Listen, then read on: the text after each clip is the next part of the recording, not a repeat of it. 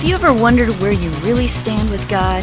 Are you overcome with feelings of guilt because of things you've done wrong? Are you tired of religion that focuses on rules that you can't keep? Have we got good news for you? It's time to listen in on some casual conversation with Mike Kapler and Joel Brueseke and discover what true freedom is all about. This is Growing in Grace. Welcome to another week of Growing in Grace. I'm Mike Kapler, the Cap, along with Mr. Breeze, Joel Brueseke, bringing you some good news again. Thanks for sharing our podcast, by the way, at growingingrace.org. Ready for another one, Joel? I'm ready. Are you ready? Does it matter if I'm ready? Jesus in me is ready. That's all that matters, brother. As we're recording this, our local hockey team, the Waterloo Blackhawks, they are in the playoffs, and they keep hearing these commercials on the radio. Are you ready? The guy flips out. You know, you've probably heard him, Cap, those commercials. Yeah. I'm not sure, but he just goes kind of like the Sunday commercials. So we're ready. We're doing some hockey action around here, and I'm ready for some Growing in Grace. Yeah, you know, I know the commercial you're talking about, and it's hard because our listeners haven't heard it, most of them. But, you know, imagine a commercial like that for the next church service. So you'd probably get pretty pumped about wanting to go. Yeah, you get all pumped about going, and then when you get there, it's like we were talking about one of our past episodes. You said, I challenge you to the listener, you know, listen to any of our past podcasts, see if any of them make you feel worse when you're done than when you started, as opposed to what really does go on in some of those hyped up church services. I was talking with somebody yesterday, letting them know about our podcast, somebody I haven't seen for years, Joel, and it occurred to me as we were recording that recently, I think it's true. So I told this guy, I said, you know, I don't think you'll listen to one of our 340-some podcasts feeling worse after you're done than you did before you listened. I don't think you're going to ever hear that on any of them. And then that kind of struck a chord with me. Every once in a while, it doesn't happen very often, I strike a chord with myself. Does it hurt? That would hurt. A vocal cord, yes. Oh, ow. And the thing is, it's not like we're not giving people ear candy. You know, some people, grace is just candy. You know, it's not that type of thing. It's not like we're trying to make you feel good. And we're not just trying to say things that'll pump you up so you can just temporarily feel good about yourself. But this is what we believe is the actual gospel truth, as they say, good news from God himself. The encouraging words that we try to share here come from our perspective of the understanding of what we have, of the good news, the gospel. So we hope that people will realize that that's what the gospel is. It's meant to be good news, meant to lift you up and build you up, and it's meant to make you feel good about yourself because God feels good about you. That's just the way he is. That's why he sent his son Christ. We are accepted. We are loved unconditionally. I know that's a tough one for us to wrap our arms around sometimes, but it's absolutely true. We are in favor with God, not because of anything that we're doing right, but because of what Jesus did. It's all about enjoying the fruit of his labor and not necessarily getting caught up in our own labor to try to please him in some way. So, Joel, you left it, I think, last time with generational curses. Now, this is something that some of our listeners may be familiar with, and others have never heard that phrase before. I do happen to be a little bit familiar with it because I was in a circle of doctrine many years ago. I'm not going to try and throw out church labels and stuff like that, but there were a number of messages and teachings that I heard about generational curses. So, in summary, for those who aren't familiar with it, what does that mean? Well, I've heard it put in different ways, but I found this, I won't mention the website, but in general, what this site says that is trying to help people break free from generational curses, which we'll get to that in a little bit here, but it says generational curses are judgments that are passed on to individuals, and it's because of sins perpetuated in a family in a number of generations. And a lot of this is based upon actually the law. Exodus 24, God says, "You shall not bow down to them or serve them, for I, the Lord your God, am a jealous God, visiting the iniquity of the fathers upon the children to the third and fourth generations of those who hate me."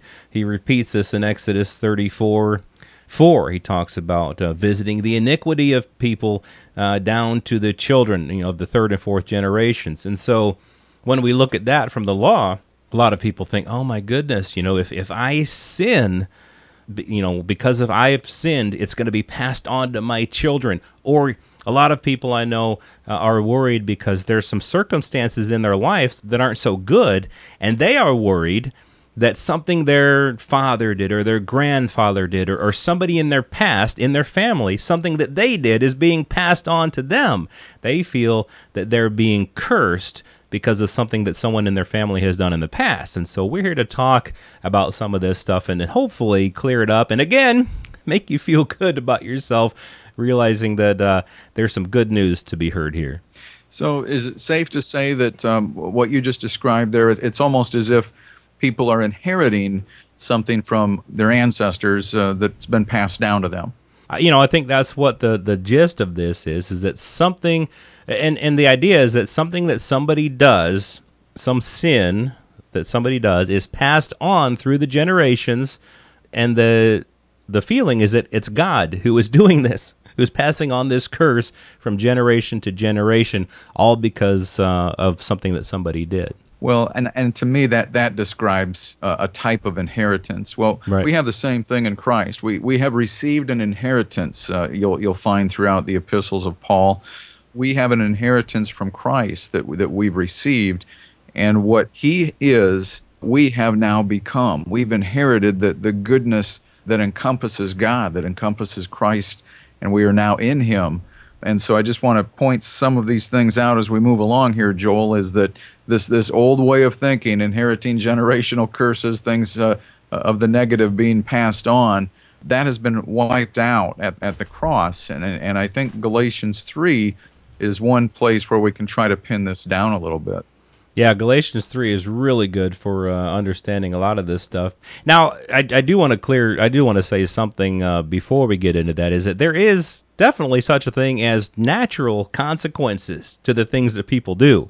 Someone might have had a history in the family of some behavior or something that naturally has affected other people. It might have affected people's minds or emotions or whatever.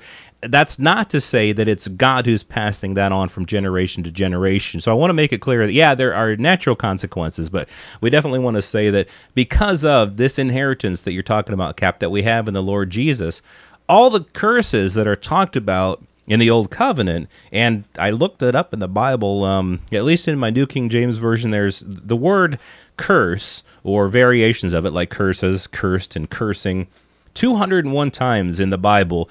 Only 18 of them are in the New Testament, and none of them that are in the New Testament have anything to do with what happens to a Christian. Sometimes it might be referring back to the Old Testament curses, like we'll see here in Galatians, and sometimes it's just, Peter cursed and swore and denied Christ, things like that. But when we're talking about this curse, the curse of the law, it's definitely good news when we get to Galatians 3 and find out that Jesus himself became a curse for us. He became sin for us, and any curse that we might have had under the law due to our performance is gone. It's no more, Cap. Yeah, I'm glad you clarified that about some natural curses and that sort of thing. I mean, even just for example, Joel, I mean, in my family, something that has been a problem for a number of years is colon cancer. And so I might be more susceptible to have to be checked for that. Not that God can't heal, but I think what we're focusing in on here more is if I can use this phrase, is more of like spiritual cursing, if I can put it that way. So that was good clarification. But in Galatians chapter 3, verse 10, for as many as are of the works of the law are under the curse. For it is written, cursed is everyone who does not continue in all things which are written in the book of the law to do them. But that no one is justified by the law in the sight of God is evident, for the just shall live by faith. Yet the law is not of faith, but the man who does them shall live by them. Christ has redeemed us, Galatians 3:13, Christ has redeemed us from the curse of the law, having become a curse for us. For it is written, cursed is everyone who hangs on a tree, that the blessing of Abraham might come upon the Gentiles in Christ Jesus, that we might receive the promise of the Spirit through faith. So what the law could not provide, which is life, righteousness, freedom from sin, and freedom from having to obey the law, Christ took care of all of that for us, Joel, including the curse of the law that brought all of that stuff. So when we say the law, really there's a whole bunch of laws, probably hundreds and hundreds, maybe over 600 laws under the Old Covenant that God gave to Moses when you start adding all the little things up. So lots of laws, but we often refer to them as the law. There were lots of curses, different things that could bring curses, but here it's referred to as the curse. And we kind of combine them up here and realize that Christ has redeemed us from the curse of the law. And that is such good news. You know, I like what you were saying there about what the law could not do. It couldn't bring life. It couldn't give us righteousness. Couldn't make us holy. It couldn't give us sanctification. That's what we have truly received in Jesus Christ. And so the curse that was because of the law was because the law couldn't do those things. The law couldn't give life, righteousness, holiness, freedom from bondage, and all in sanctification and justification and all these things. But in Christ, we've received all these things, life, righteousness, we're sanctified, and so on.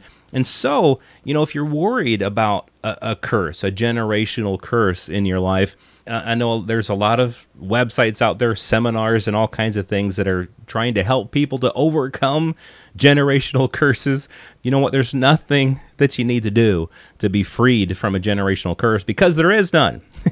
There's no method that you can do. There's no penance. There's no rituals. There's no amount of good deeds or performing that you need to do in order to overcome a generational curse, because, again, the curse has been removed because of what Jesus Christ did. So there is no curse, and we can be free, and we can walk in freedom, and we can walk in the joy of the Lord, knowing that there's no curse that God is cursing us with. Yeah, you know, in Proverbs 3:33, it says, "The curse of the Lord is on the house of the wicked, but he blesses the home of the just."